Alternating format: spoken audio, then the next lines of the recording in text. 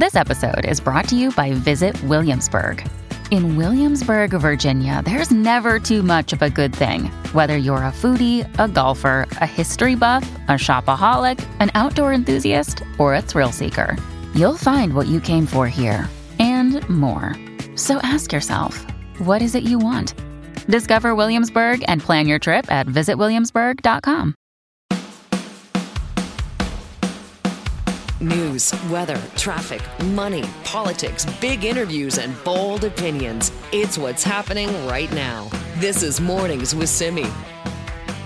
Let's take a look at some interesting findings, and this is looking at how old our universe really is. A new theory is it's a lot older than we thought. Well, Rajendra Gupta is an adjunct professor of physics at the University of Ottawa and is joining us now to talk more about this. Thank you so much for being here. Thank you. Thank you for inviting me on your show. Thank you, Joe. Well, this is, I find this fascinating in that we're getting this information from the James Webb Space Telescope and a lot more questions about the universe. What are you seeing when it comes to these current models and what that tells us about the age of the universe? So the age of the universe is something determined indirectly by the models. We try to fit the observations and then try to find out what explains those observations. And we might come out with certain different numbers. And when I try to fit the model, I develop to explain the observations which are already there in existence for a long time, and the new observations which are from James Webb, then I find that model it yields the age of the universe about twice that which people accepted up to now. And that's a big difference that we're looking at it, that it's twice as old as what people thought. Yes, and the reason it is that the James Webb Space Telescopes, some of these observations are not easily explained with the current models. So I developed a model based on some of the things I read in the literature and some publications which happened last year, and they were able to explain James Webb observations, but not some of the earlier observations. So I thought of maybe if we combine the two models, then we might be able to explain both, and that's what resulted in that larger age of the universe, or higher age of the universe. And so before the James Webb Telescope started giving us this information and sending it back, was there even an opportunity to mix those two models and to do that? Actually, I had tried that before, but then it was only academic exercise. It was not required for explaining some new phenomena. So this kind of new modeling, and at any time you launch or you have a better observations, then you have to see whether existing model can explain, and inadvertently or eventually it leads to the modification of some of our understanding and models. And when you look at this as well and kind of this new information, I was really interested when reading about this, that kind of the cosmic dawn and what was happening there and these periods of evolution. Does this shed more light on that, or what do we know about that time period? Actually, this is what we are trying to understand with James Webb. This is a $10 billion toy astronomers have launched in the sky. And that's what is giving us so much additional information, which is contrary to what the predictions were. And I might about the age, let me try to go back a little bit. When the expansion of the universe was seen first time by astronomers in the 20s and 30s last century, then the age was seen to be about 2 billion years. Later on, it was around the turn of the century or just before Hubble Space Telescope was launched. Age was considered between 7 and 20 billion years. Hubble Space Telescope observations really crystallized that age to about 13.8. Now the new toy comes, which is much more powerful than the other one, and that is specifically when it focuses on the cosmic dawn, we get the observation which are not easily explained with that 13.8 billion. So this kind of is an evolutionary process. So I found that maybe this model, which still has to be tested with various other things, and since the publication of my paper, I have found some other things which it satisfied very easily. So there is some confirmation of what I have predicted. But really, these are the things you have to go through in the science, that you propose a model, it fits certain things, and then you have to continue with that process to see whether it fits most of the other things we know. So that process is going on at this moment. So that must be good, though, knowing that there's some confirmation of what your theory is and what you've been testing. Because when I first saw this, I thought, too, that if we now think that instead of 13 billion years old, the universe is actually 26 billion years, it's such a difference. Then what's to say there won't be another telescope or another toy that sheds a whole different theory on things? Oh, definitely. It could happen. And the thing is this, we are very conservative. Scientists are very conservative. They don't want to say something which is not yet proven. So when we get something new information and we have to change our ideas, we should be adapted to it. And that has been happening throughout the scientific community and for ages. And so where do you go from here? Like you said, then there's been confirmation and learning more and kind of putting these two models together. And I know using kind of different frequencies and seeing what's happening there. Where do you take the research from this point? Actually, what we have to do, we have to still test these models with the lot of data which is coming and which already exists, because we have not yet established that all that data which is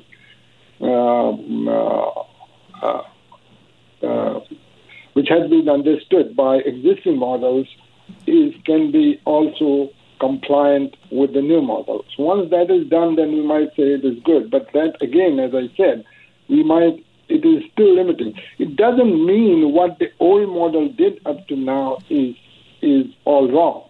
No, it is there. Like, as we tell, Newton's laws of motions still explain our everyday life.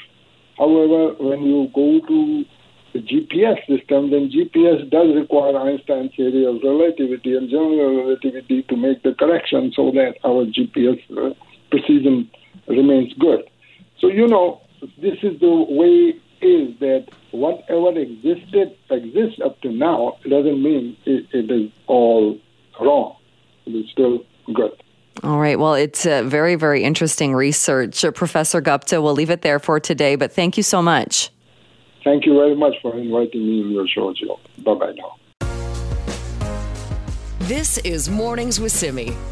It is 6:37. That means it's time to check in with Rob Shaw, political correspondent with Czech News. Rob, good morning to you. Good morning, Jill. I think this story is going to get people talking, and you have just published a column about the raises that have been given to political staffers. So what is happening here?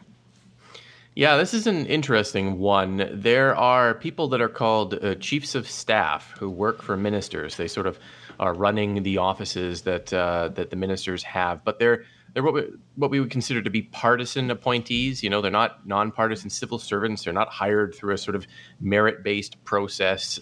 They are New Democrats, partisan New Democrats, often the young sort of hyper-partisans who run around assisting ministers in their offices. They received in the last 5 months 2 very large pay increases that were very quietly done by Premier David Eby's office. And for some of them, has been worth as much as 17% increase to their pay, or $17,000. So there's the issue of kind of the size of the pay increase, which is much larger than anyone else has received in the public sector, teachers, nurses, anyone else in the last round of contracts signed by the government. But then there's a kind of long-standing sort of delicate threshold that exists at the legislature where the staff of the ministers have always earned less than the MLAs. So the political staff earn less than the elected officials. And that's because they're all running around the hallways. They're all, kind of participating in the process. But the MLAs are the system. They're elected. They earn, around $115,000. And the new pay hikes for these political staff are $122,000. So for the first time, the assistants to the ministers have leapfrogged the elected officials. And that threshold, has been flirted with by the previous BC Liberal and John Horgan administrations. They always sort of stop short because there's a lot of backbench MLAs who ran for office, got elected, who don't like the idea of, as Mike Duffy called them, infamously, federally, kids in short pants running around, earning more money than they do, often in their first job. And that sort of, I think, delicate balance there is potentially a bit of an issue for the EB government, depending on how its backbench of MLAs feel about young kids earning more money than they do. Is that why, do you think that this it wasn't put out there? It's not like there was a news release about it. It wasn't being talked about when it was done. It was quite quiet until you started writing about it. Yeah, I think that is part of it for sure. The NDP caucus was never told of any of these decisions, which were made over the last 5 months. So all of these pay increases occurred in 2 steps over 5 months, and the elected officials didn't know about them until yesterday. I think it is a delicate subject that you could make an argument was not well handled by the Premier's office. I don't know why they chose this time to give these raises in the way that they did. But they did. The opposition, BC United, has jumped all over this, saying, look, this is more than the public sector is getting. It's coming at a time of affordability challenges with interest rates going up, and it's coming at a time where MLAs all agreed to freeze their salaries in the last year in recognition of those affordability challenges from all parties. So the elected officials freeze their salary, the politicians talk about affordability, and then the branch of the EB Premier's office jacks the pay quietly for the chiefs of staff. Those things don't look good, and I think that's one of the reasons why this was done very quietly, and also why the New Democrats have taken steps to make sure you can't really find out about it. The paper record of this doesn't exist because they've changed the way that salaries get disclosed, and so it's not possible when someone is hired to figure out their salary anymore. You get these things called bands instead, and the bands get quietly adjusted to go up, and people in the bands get quietly, given extra increases, and there's no record publicly of that. And so it's hard to keep track of what's going on within the millions of dollars that get spent in and around political staff. And that's a deliberate decision by the NDP government. And one that they know what they're doing when they do it, and I think it's to avoid kind of having to talk about this kind of stuff. And so this is for about you've written about 20 chiefs of staff that are getting these raises. What is the Premier saying about this now that it's out there and you've written about it and we're finding out about these big pay increases? How is the Premier defending this? Well, the statement from the Premier's office is that the chiefs of staff are highly skilled individuals who manage ministers' offices and provide executive level support to ministers, and that they need to do this to help with a recruitment and challenge during a labor shortage, and that these chiefs of staff are still paid less than their equivalents in Alberta and Ontario, for example. And I think, that works when you're talking about the civil service. So someone hired to be a nonpartisan civil servant to oversee, agriculture policy or something like that. It's a harder argument when you're talking about very hyper-partisan people, folks who come from volunteering on a New Democrat campaign and then are given a job working for a minister, or come from the youth wing of the New Democrat Party, or come from, a previous part within the party, and these are jobs that aren't posted. They're jobs that you don't go through competitions to win. They are cabinet orders that are given to partisans. They're not given to anyone other than people who are loyal New Democrats. And BC United Green people are not getting these jobs. And so it's the recruitment argument, I think, is a little bit rich. There's no recruitment problem to hire hyper-partisans during a labor shortage, especially when there are no other New Democrat governments essentially in the country. So I'm not sure that makes any sense. I think what it really is pressure inside the NDP government, year 6 of office, for people jockeying for titles, jockeying for salary, people wanting their pay increased. And governments get like this. They've been in power for a while. They think, I'm entitled to my entitlements and I would like more money now. Thank you very much. And they do hard, there's no question that chiefs of staff do difficult jobs, in a sense that they have to sometimes handle mercurial ministers and work long hours and that type of thing. But they are unique jobs. And I think for the public, they are sensitive jobs. And it's part of a larger, I think, concern about how the sort of EB government is or isn't sort of tuned into the public sentiment during this affordability challenge. Chatting with Rob Shaw, political correspondent for Check News. And Rob, we are going to talk about the overdose numbers, but just one more point on what you were talking about before and your column out today about these raises.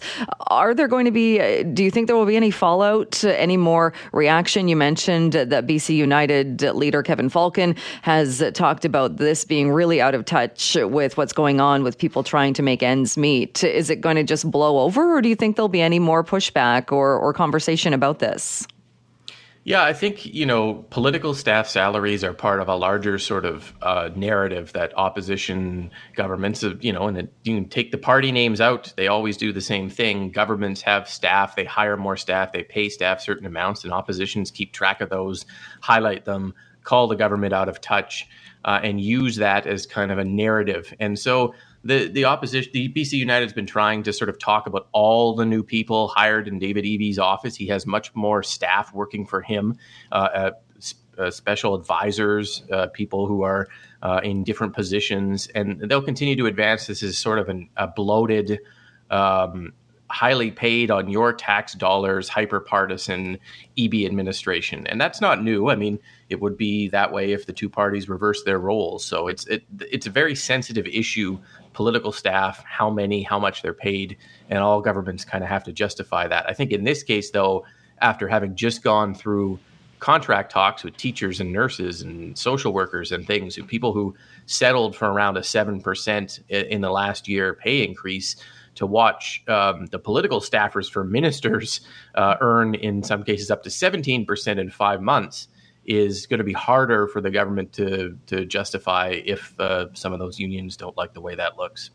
And I'm sure they don't either. And I thought it was something interesting, too, that you mentioned when you talk about the John Horgan government and what his government had done when it comes to kind of keeping these increases or how those increases kind of reflect or the when Premier John Horgan was leaving, that cabinet order linking the raises to those negotiations, whereas this doesn't feel like there's really any link there at all. No, I mean, in the past, political staff, their salaries were raised and lowered depending on, the government. They're partisan people, and partisan decisions are made by the Premier's office to hire people at certain rates, and they have to justify that. What the Horgan government did at the very tail end, as he was leaving, is he passed a cabinet order that linked partisan salaries to the civil service salaries, so that when teachers and nurses negotiate pay increases, those public sector increases become automatic for the partisan staff, the chiefs of staff. And that is new, and that causes part of this raise. The other part is the government, the EB office, decided to give adjustments to people inside the bands. They're all jockeying for competitive rates. And so they started, here's some money for you, here's some money for you, this addresses an inequity, and then they just started parceling it out. And that led to this. And those two things are new. and they're unique decisions by this administration. And we will see if future premiers, continue to do that or how they do it. Right, because what's the point of having a link to those raises, to the public sector raises, if you're just going to go in and top them up and add more anyway? Yeah, I mean, the point is people want to earn more money. That's the point, and it's the job, I think, of a responsible sort of sensitive political apparatus to say, I know you work hard. I know you probably in the private sector would earn more, but this is the threshold you can make here because these are public dollars at an affordability crisis. And the extent to which the EB administration didn't do that, didn't see it, potentially doesn't understand it, or worse, doesn't care about how it looks.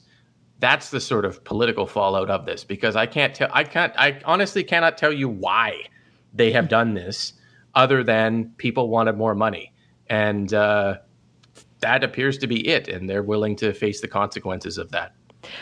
Let's talk a little bit as well about the latest drug overdose numbers that were released yesterday. And those numbers still incredibly grim.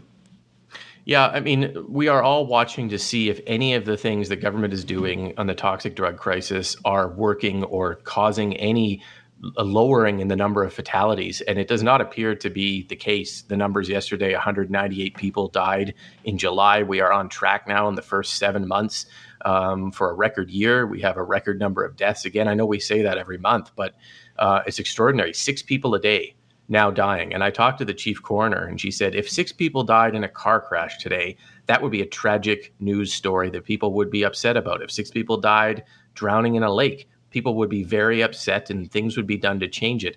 Every day, 6 people die of toxic drugs, a preventable death. And she feels and has said many times, we're not moving fast enough. Her opinion is we need more safer supply. I know that is a contentious issue out there. We also need more and better addictions treatment with less wait times. That system is a mess. And we need, more compassion to try and help keep people alive while they go through a recovery journey. Not everyone is ready to recover right away, and some people have relapses, and that's just the way it is. The system has to help them. It is not getting better, and we are in year 7, I think, of the public health emergency there, and it's just astounding and heartbreaking how bad it continues to be. It certainly is. So, Rob, let's leave it there for today, but thank you so much, and we'll talk to you again tomorrow. Okay, take care. This is Mornings with Simi.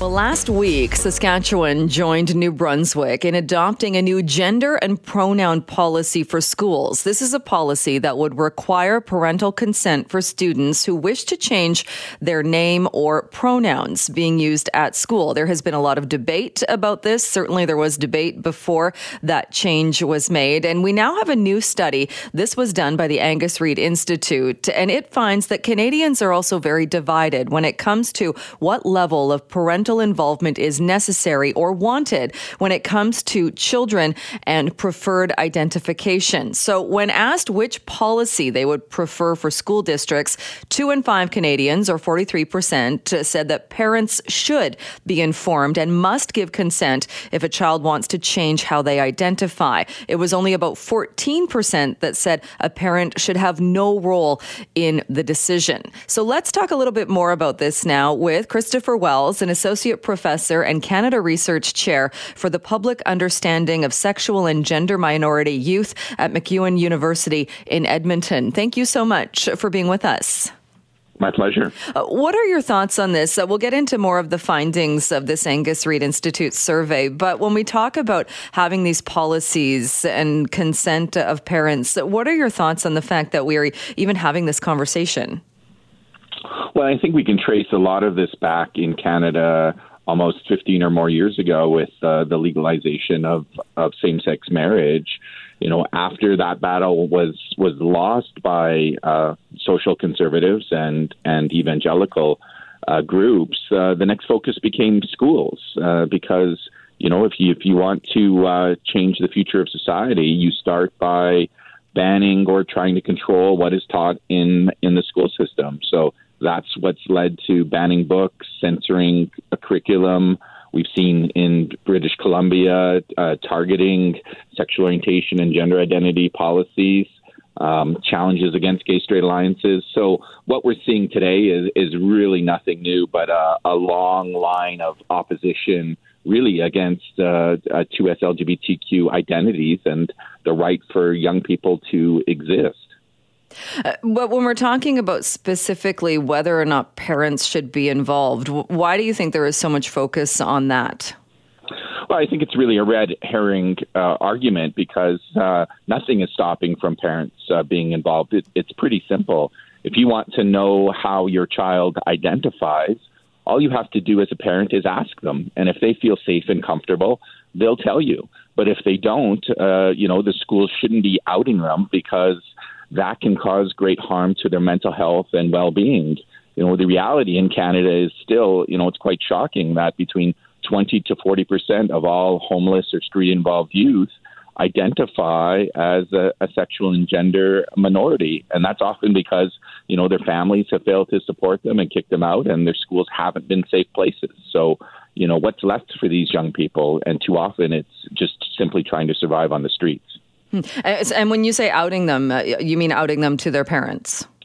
Yeah, absolutely. And that can be as simple as if a student in the classroom feels comfortable to go to their teacher and say, I want you to use this name, but I don't want you to tell anybody about it. They should honor that request because that child is on their own journey to be able to have that conversation with their parents. And absolutely, schools will support those young people when they're ready to share that information. And in many cases, that entails creating a safety plan for those young people, just in case, that conversation isn't supportive or it isn't positive. But, overwhelmingly, we know that the majority of parents do support and love their children for who they are. Right, which is definitely a good thing. I know the survey talked about this. It asked people and then broke down the numbers with respondents to the survey of having children younger than aged 18 or didn't have young children. But I don't think it really went into the policy and the age of if there was a difference of opinion depending on, say, if we're talking about elementary school students as opposed to high school students. Do you think there is a difference or should it be broken down? And we're talking about different age groups? Well, I think, talking about the capacity of young people to make informed decisions is always important. It's not really age that's used. It's actually, the mental capacity and understanding of the issues. When children are seeking medical treatment, depending on how they understand that treatment, they're often able to consent to that themselves, right? It isn't this so-called magic number of 18 or 16 that we're seeing, targeted in policies. But I think ultimately, what we're talking about here under the guise of parental rights is we forget about what are the rights of children. Children also have rights, and that right extends for them to be safe and to identify who they are and to be able to express that freely and openly without consequences and risk. Right. And I guess that gets back to what this survey was asking people. And again, what the school being a safe place and being a place where maybe you identify a certain way. And that doesn't necessarily, you don't make that assumption that that's also what's happening in someone's home life. Yeah, absolutely. And I think it's about being able to have conversation. That's really what this comes down to. Are we openly talking about, these issues around our dinner tables, in our schools, in our communities? Because, that's how attitudes change and minds begin to open up. It's through that kind of important conversation. And that's exactly what schools should be engaged with. With the policies now that we've seen in Saskatchewan joining New Brunswick in having that policy requiring parental consent, how would that, do you think, even play out in that if a student says, this is my pronoun or this is how I'm identifying now, what would that mean? That the teacher would then have to reach out to the parents and make sure that the parents know that this is happening? That's basically what the policies say, that the parents must be notified if their child chooses different pronouns or a different name than their name assigned at birth. And in effect, that could out them, that could place them at increased risk because, if they're asking their school to do that and they're not feeling safe or comfortable to do so at home, right, that really shows you where the level of anxiety is in their lives. It's not in the classroom, but, it's in their living rooms. Is it something then, or is this kind of overreaching the role of schools and teachers in that if a teacher then does that, is there a requirement that should be in place, or does that then become the teacher's role to make sure that child is okay and that child's not going home to a home environment where this is going to make things very tense and potentially dangerous? Well, absolutely. The research shows us that when children are respected and affirmed for who they are, it helps to improve their mental health and their well-being. And when you don't, it increases, their risk of suicide ideation. Really, it's the job of schools to look after the best interests of the child. And sometimes, that means having different conversations at school than you would at home. But again, right, there's nothing preventing parents from having these conversations and starting these discussions, with their children. So it's a bit of a red herring to put the blame on schools and to talk about this under the guise of parental rights. Really, when we look at the history of that, that's all about an anti-LGBTQ ideology. It's just not about names and pronouns. It's about the very right for 2S LGBTQ children to actually exist in our society. Christopher Wells, we'll leave it there for today. Thank you so much. It's my pleasure. Always great to speak with you. This is Mornings with Simi. Well, let's check back in with contributor Scott Shantz. And Scott, you are looking at something that I know can be confusing and people are wondering what's the right choice, talking about packaging. Yeah, it feels like this is kind of having its moment, right? Sustainable packaging, like everywhere we look, this company or that company or this takeout product or whatever is making a big deal about their new sustainable, biodegradable, whatever packaging. A big, very popular example is the paper straws. People love/hate the paper straws. I took my daughter out for ice cream the other day, and the ice cream came with a wooden spoon, like the takeout wooden, so it's not plastic. But she couldn't stop complaining because every time she took a bite, she said it tasted gross because she was like tasting the wood, but everybody's making a big deal about all this packaging and stuff. And, there's been a bit of research that's gone into some of this stuff, and people are finding out that perhaps these things aren't either A, as good for us, or B, as good for the environment as we initially thought.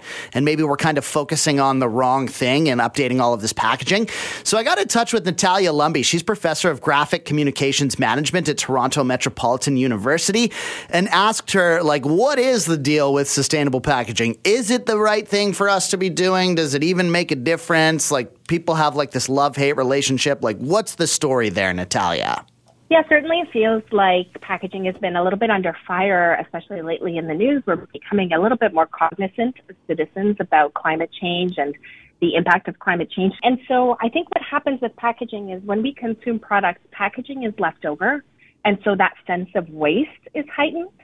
And so what I like to think about is, of course, if we're consuming too many things, there will be too many packages. And packages are just the thing that sort of highlights for people that they're over-consuming. So for me, we're sort of breaching a consumption problem, and packaging is helping us highlight that that's the case. And of course, there's some legislation to deal with the waste, and that's really important because we can have packaging without it being wasteful. That's the ideal sort of solution, that we're able to responsibly consume and that the packaging gets, circulated and recycled and kept in the system without being wasteful or going to landfill. Okay, yeah, I actually hadn't heard that perspective, and I really like that packaging reflects how much we're actually consuming, because there's a much bigger issue going on there. That's such an interesting point. Now, one of the things that has happened here in Vancouver, and I'm sure in other places across the country, we've seen little pop-up shops where it's nothing is packaged. You bring in your reusable bottle and they refill it for you. There's no bags. There's no... for example, it was a cosmetics shop. They go and they would refill your shampoo and face wash and all of that type of stuff. But of course, those places have all sort of fizzled out. It feels like until there's a much bigger level of adoption, we won't see that. But to your point, it's like it's not even about the packaging, it's about the consumption.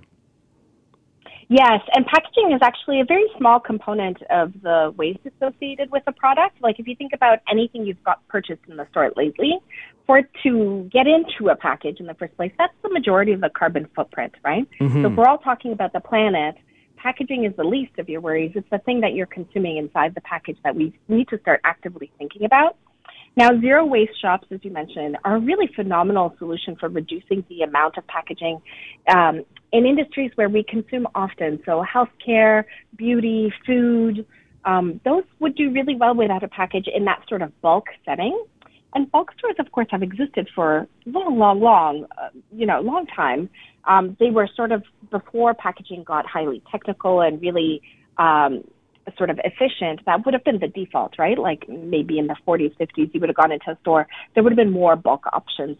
I think what's happened is zero waste stores and bulk stores took sort of a beating during COVID because people became weary about the open air aspect of packaging. And I think we'll make our way back there. I don't know about you locally, but at my local, for example, Loblaws, they had a quite big section of bulk goods, and you could tell that the store was poised to introduce even more, and they were branded products. So, it was M&M's, but in bulk, right? So it's still the same brands that we're used to, just offered without packaging. And of course, unfortunately, post-COVID, all of those are pre-wrapped in plastic bags because, people feel more safe that way. And of course, there is a healthcare aspect to making sure that packaging keeps food safe and free from germs and things like that. Those are important. Is any of this stuff that we have been seeing, like more biodegradable cups and paper straws, and you get a wood fork, or what I mean? It's like a wood, or it's like a cardboard fork instead of a plastic fork when you get takeout. Is any of this stuff gonna make a difference? So I think it's really, I have a friend who once said to me, no matter what you're doing and how defeated you feel, you're moving a step in some kind of direction. So it's more important that we're having this conversation right now talking about straws than what the impact of straws and cutlery actually is. I would argue to say that replacing takeout cutlery from one material to another is not going to get you to reduce global warming and climate change impacts, right? Because we're not changing the behavior. And so are there items that are less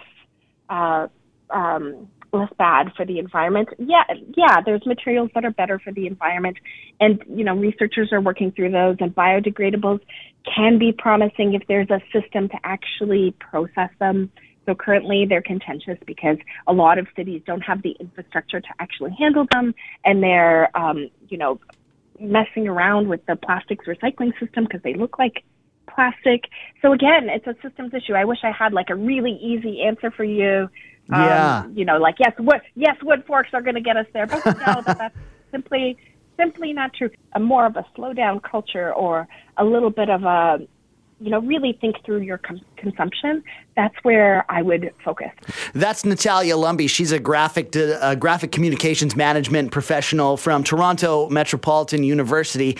And summation, Jill, give me a plastic fork with my ice cream so it doesn't taste like wood and I get splinters in my tongue. And give me a plastic straw because a paper straw disintegrates, and then I end up throwing the whole thing away and it's a waste. Exactly. And apparently the paper straws too, there are a lot of chemicals in a lot of them. They're not really any better for people or the environment. Here we go. The answer is just to limit our consumption of those things. I'm all in favor of bringing your own cup to the place, and I'm also even open to the idea of carrying around a reusable straw. I'm fine with all of that, but the idea of replacing my McFlurry spoon with a wood spoon is not making any difference. It's just making me unhappy. There you go, Scott. Thank you so much. You're welcome. This is Mornings with Simi. Jill Bennett sitting in for Simi Sarah. Well, immunotherapy and a new program at BC Cancer's Dealey Research Centre is giving people a second chance at life. In one case, a Vancouver Island man defied cancer and got a lot more time with his loved ones. And the program's innovative approach is strengthening immune responses against cancer, and it is guided by dedicated experts, including Dr. Brad Nelson, founder and co-leader of BC Cancer's immunotherapy program. And Dr. Brad Nelson joins us on the line now. Thank you so much for being here.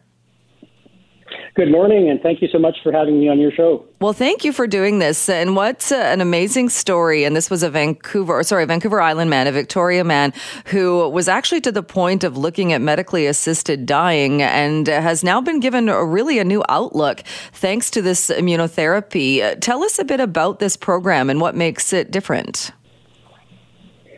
Well, so your listeners may have heard of immunotherapy. It's a new approach to cancer treatment.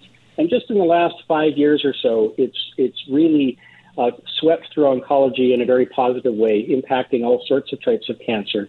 There's different types of immunotherapy. The one that we're talking about today, and that was the subject of that helped this gentleman you've referred to, is called CAR T-cell therapy. And this is the use of genetically engineered immune cells to treat a patient's cancer. The way it works is that the patient, and in this case, somebody with a relapsed leukemia or lymphoma, gives a blood sample to our lab, and we then take that blood sample, we isolate the T cells from it. These are your infection-fighting cells, and we insert a gene into the T cells, which hardwires them to be able to recognize and destroy cancer cells. In the last step, then, the T cells are given back to the patient as an IV infusion, and they then circulate throughout the body, and they are now programmed to be able to seek and destroy cancer cells. And it's proven to be very effective. And when they do that, when they're put back and they're seeking and killing cancer cells, is it immediate, or what kind of timeline are we looking at? It's immediate, yeah. The T cells are alive when they go back in, and they start dividing. So the number of T cells starts to increase. So you really mount a bigger army of T cells fighting the cancer. And when they see their cancer cell, they lock onto it within seconds of contact and start poking holes in the membrane of the cancer cell and injecting toxic enzymes, which just cause that cell to dissolve within a few minutes of contact. So yes, a very immediate effect. But a cancer patient will have a lot of cancer cells in their body typically. So although it starts immediately, it still takes several weeks and sometimes even months to have the full effect. And in the case of the Victoria man that we're talking about, I know he was diagnosed with non-Hodgkin's lymphoma, and then that cancer relapsed. Is it specifically for that type of cancer, or can this therapy be used for different types of cancers? The therapy we're talking about today is directed towards a protein called CD19, which is found on certain leukemias and lymphomas. And so the CAR T cells, as I said, they're hardwired or programmed to recognize the cancer cell. What that really means is they're recognizing cells that express this marker called CD19. So this therapy is only effective against those types of cancer. But what we and thousands of other researchers around the world are trying to do now is build on this success against these blood cancers and apply the same approach to other cancers. For example, in my lab, we're focusing on ovarian cancer and trying to figure out how to make effective CAR T cells to treat ovarian cancer. It's very interesting research and therapy. What about the side effects? Because cancer treatments have been known in the past to have some pretty harsh side effects. Yeah, it really varies from patient to patient. The side effects are mainly attributable to the fact that this really creates a very strong immune response in patients. And so when a person, we've all had a viral infection of one sort or another, COVID would be a recent example. And just that, the fevers one gets, the chills, the general malaise, those symptoms are actually due to the effects of your immune system fighting something. That's actually telling you your immune system's hard at work. So with CAR T-cell therapy, one can have those same sorts of symptoms. But given that this is a supercharged immune response, we've engineered the cells in a very strong way, it can be a very intense immune response, and those symptoms can be quite significant, and patients sometimes need to be hospitalized in order to manage them. That said, clinicians have gotten really good at managing these patients post-therapy, and so patients are able to successfully get past those symptoms, which typically only last a few days or weeks, and then they return to normal. Well, Dr. Nelson, thank you so much for joining us. This is extremely interesting and promising research and therapy. I appreciate your time on the show today. Thank you. My pleasure. Thanks for having me. This is Mornings with Simi. We have talked about Ozempic, the drug that was approved for people with diabetes, but is getting a lot of attention because it is being used as a weight loss drug. Well, apparently there is now a worldwide shortage of Ozempic, and that means that refills are going to be limited. Joining me to talk more about this is Dr. Tom Elliott, Medical Director with BC Diabetes. Dr. Elliott, great to talk with you again. Good morning, Jill. Good to be on your show. Well, this is something that we heard from the health minister about the use of Ozempic and making sure that there would be supplies for people with diabetes, as that's what the drug was originally approved for. What are your thoughts on the fact that we're now seeing this shortage and seeing some pharmacies saying that they may have to limit things? Well, I've heard a lot about it, Jill, but in practice, I've heard nothing from my clients, of whom I have a great many on Ozempic. My rep did warn me that that one of the formulations of Ozempic might be in short supply. The Ozempic comes in a 4 milligram pen and a 2 milligram pen. The 2 milligram is a starter pen, and she warned me that the 4 milligram pen might be short for a while. But I have not had that confirmed by any clients yet. So I'm yet to see evidence that this shortage is impacting my clients. Is there a difference then when you're talking the 4 milligram pen and the 2 milligram pen? Is there a difference there? If somebody is using Ozempic for weight loss, would they be using one of those specifically, or could it be either of those? Well, if they were cost conscious, which is everybody I know, they'd be using the 4 milligram pen because it's half price. The drug itself is half the cost compared to the 2 milligram pen. So a 2 milligram pen is just for starters. If you're on maintenance, you're on the 4 milligram pen because that is the cheapest way to get the drug. Right. Okay. And is the concern as well, or is the reason that we might be seeing this because it is being used for weight loss? It's being used for things other than diabetes? I think that's possible and even probable, though I doubt that Novo Nordisk will not be able to ramp up its production to meet demand. So I'm a bit skeptical about this shortage thing.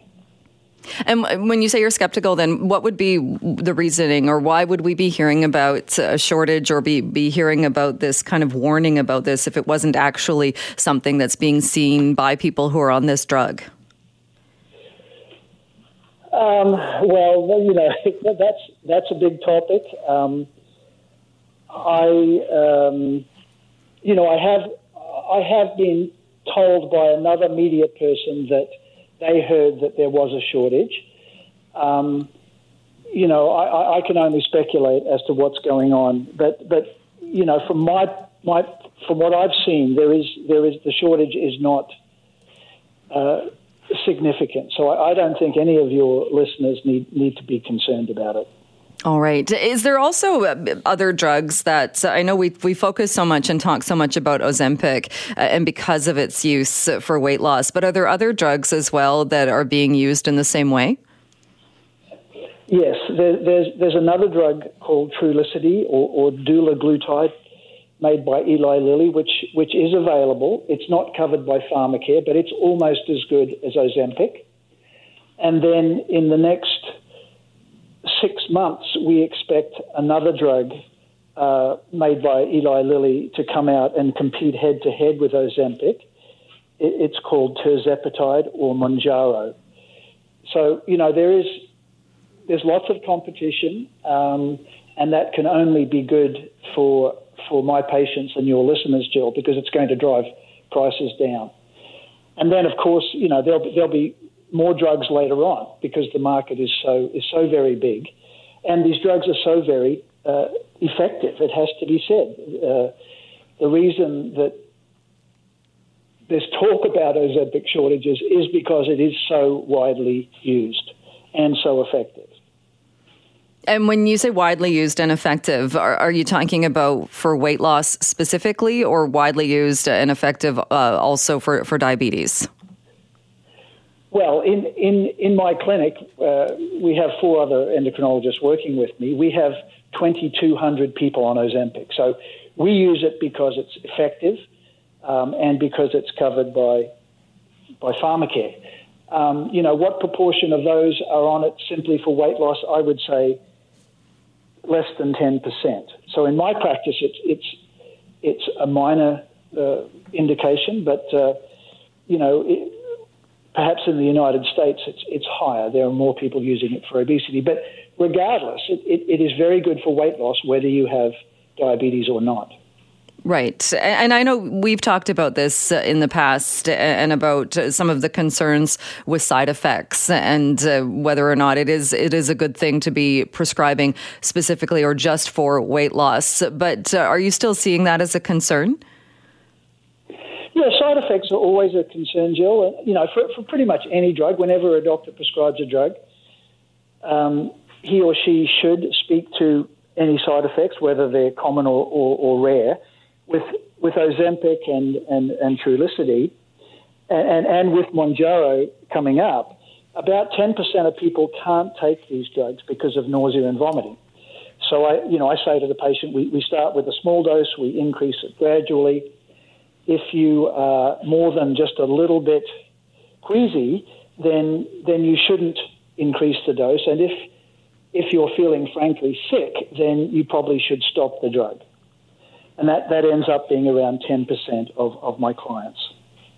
All right. Otherwise, there really are, there really are no other concerns about the drug. There was a scare about a thyroid cancer in rats. We haven't seen that in humans. People worry about pancreatitis. We haven't seen that in humans. Some people complain of some constipation. I tell them to increase their fiber intake. So really the only thing my clients or your listeners need to worry about is nausea and vomiting. And just to go back as well, so with Health Canada saying that there appears to be a supply disruption in around the world in other countries, and we're anticipating that in Canada, it doesn't sound like that's a huge deal. At least it's not creating a problem or a ripple effect at this point. No, I haven't seen it yet, Jill, and frankly, I don't expect it. All right. Well, Dr. Elliott, again, it is always great to chat with you. Thank you so much for joining us and talking more about this today. Pleasure, Jill. Bye-bye. This is Mornings with Simi. We are making sense of the markets with Lori Pinkowski, a senior portfolio manager at Canaccord Genuity. You can contact her team at 604-695-LORI or visit the website at pinkowski.ca. Lori, good morning to you. Good morning, Jill. How are you? Very well. Yourself?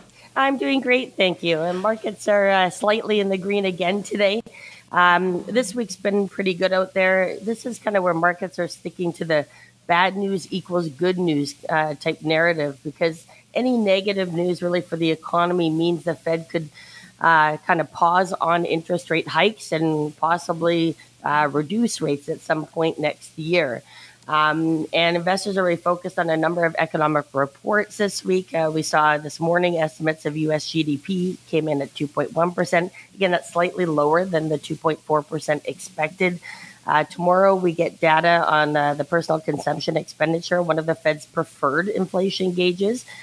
Friday, we're going to see non-farm payroll, which will be released then. And see why all of this is important. All of these pieces really help paint a picture, give us an update on the economy, and maybe give us some insight into what the Fed might do next. They're expected to meet in September. At this point, it looks like they may pause on rates. In Canada, they're meeting next week and also looking for a pause there as well. Q2 GDP will be announced Friday for Canada, and it's expected to have grown only 1.2% year over year. So again, we're looking at a slowing economy, which is kind of good for interest rates. But again, what we have to be watching out for, in my opinion, into next year is whether there could be a mild recession, any recession at all. All right, lots to be looking out for and watching out for there. What about Canadian banks and the earnings that we're seeing there? Yeah, we were reporting on a couple of the banks last week when we spoke. Now BMO came in below expectations. Scotiabank also missed earnings expectations. But both of those stocks are up slightly since reporting. BMO 1.5%, Bank of Nova Scotia up 2.5% since reporting. But again, this is after they were under some pressure, down about 7% ahead of earnings results. So I guess some investors are looking at picking up some of these banks at lower prices. I mean, the dividend yield on a lot of them is looking really positive. And one key theme in the bank's earnings calls were higher loan loss provisions. And again, loan loss provisions are the kind of extra funds banks set aside in case borrowers may not be able to maintain their payments now that, loans, mortgages, everything has become more expensive. And for example, BMO set aside just shy of or just over $1 billion for credit losses. And Scotia allocated about $700 million. So again, they see a lot more than what you and I are going to see in terms of what people are able to pay and are they able to make their payments. So again, this isn't totally positive for the banks, of course, but they are being more conservative by setting some money aside. And what you've also seen is that expenses for some of these banks have increased. Trading is lower. Some have shed some jobs as well, and that's kind of normal in a slowing economy. Interesting. And so we're seeing that from the big banks. And this is something we talked about on the show yesterday, and that was some new real estate numbers from the Real Estate Board of BC. But I know you're also looking at house prices in Vancouver, Toronto, and some of the spots where we're looking at year over year. Yeah, what we were looking at is year over year sales and month to month sales, actually. What you're seeing is that sales have been declining. In Vancouver, home sales fell 8% from June to July, but in Toronto, sales were down, almost 30% from June to July. And so that's a big number. And, a lot of the time where sales go, prices could go. There's one kind of caveat in that there's a tight inventory, as we all know, right? And that's why home prices have stayed higher. But again, if people can't afford their payments because they've raised rates so much, that could change and there could be more inventory on the market. So I think the real estate market is that one part that we really need to watch closely over the next 6 to 12 months and see how that goes. Again, if they pause rates now, so far the consumer has been able to keep up. People are working. We have low unemployment in Canada and the U.S. And so that's, again, something that we're really focused on. We look at a lot of leading indicators. We look at the real estate market to try to decipher kind of, where the markets will be going. At this point, there's momentum in the markets. We had a softer couple of weeks in August, only to be stronger this week. And I think it's really going to depend on how these meetings go in Canada in terms of rates for us. But what's all eyes are focused on is the Fed meeting in September. All right, looking ahead to that, let's talk as well about financial lessons when teaching your kids and your grandkids and some very important things to get across. Yeah, so in the spirit of going back to school next week for kids in BC, we thought it was important to talk about how you can, talk to your kids and grandkids about money. It can be a sensitive subject depending on the family, but it's important to educate your children and grandchildren early so they can really establish good habits and so that they're comfortable talking about it. And our upbringing plays a big role in shaping our relationship with money. Because a lot of kids mimic what their parents do. And of course, parents are the biggest influencer on children's financial behavior. So, what are some key lessons parents and grandparents can pass down to their kids? I think, teaching them about wants versus needs. I think that's important. Teaching your kids the basics such as like food, shelter, clothing, healthcare, education. And if you can afford it, of course, savings are all really important. Those extras like movie tickets, video games, a new cell phone, new computer, that kind of stuff, make sure they understand the difference of what they need to have versus what they want to have. And back to school shopping is a great opportunity to really start teaching your kids about spending decisions. And interesting, too, when you say that, when you talk about parents being the biggest influence on children and their financial behaviors, I wonder if that also because there has been a bit of a shift as far as buying things on credit to buying things with cash. And I think that comes into what we're talking about savings as well and how that works into it. Exactly. I mean, if you really want to instill good financial habits, one of the most important lessons that you can teach your kids is the importance of saving money, right, for a rainy day. Or, just look at what's happening right now with rates going higher. I mean, I can't tell you how many people told me, I went on variable because rates are always low. Well, no, that's not the case. So again, teaching kids from the ground up about saving so that they can get through those rainy days is important. What a lot of people don't know, at 3 years old, your kids can already grasp basic financial concepts. By age 7, they have really already formed money habits. So you have a short amount of time or a small window to really teach them about savings and, even opening up a bank account for young children, teaching them to go there and to, put some of their hard-earned, savings in there. If, you're giving them an allowance weekly or you're paying them for chores at home, that can be a powerful way and a powerful learning tool to really get them ready for when they're older. And again, setting savings goals, right? Like, why are they saving? It's not good enough to just say, save your allowance on a weekly basis or part of it.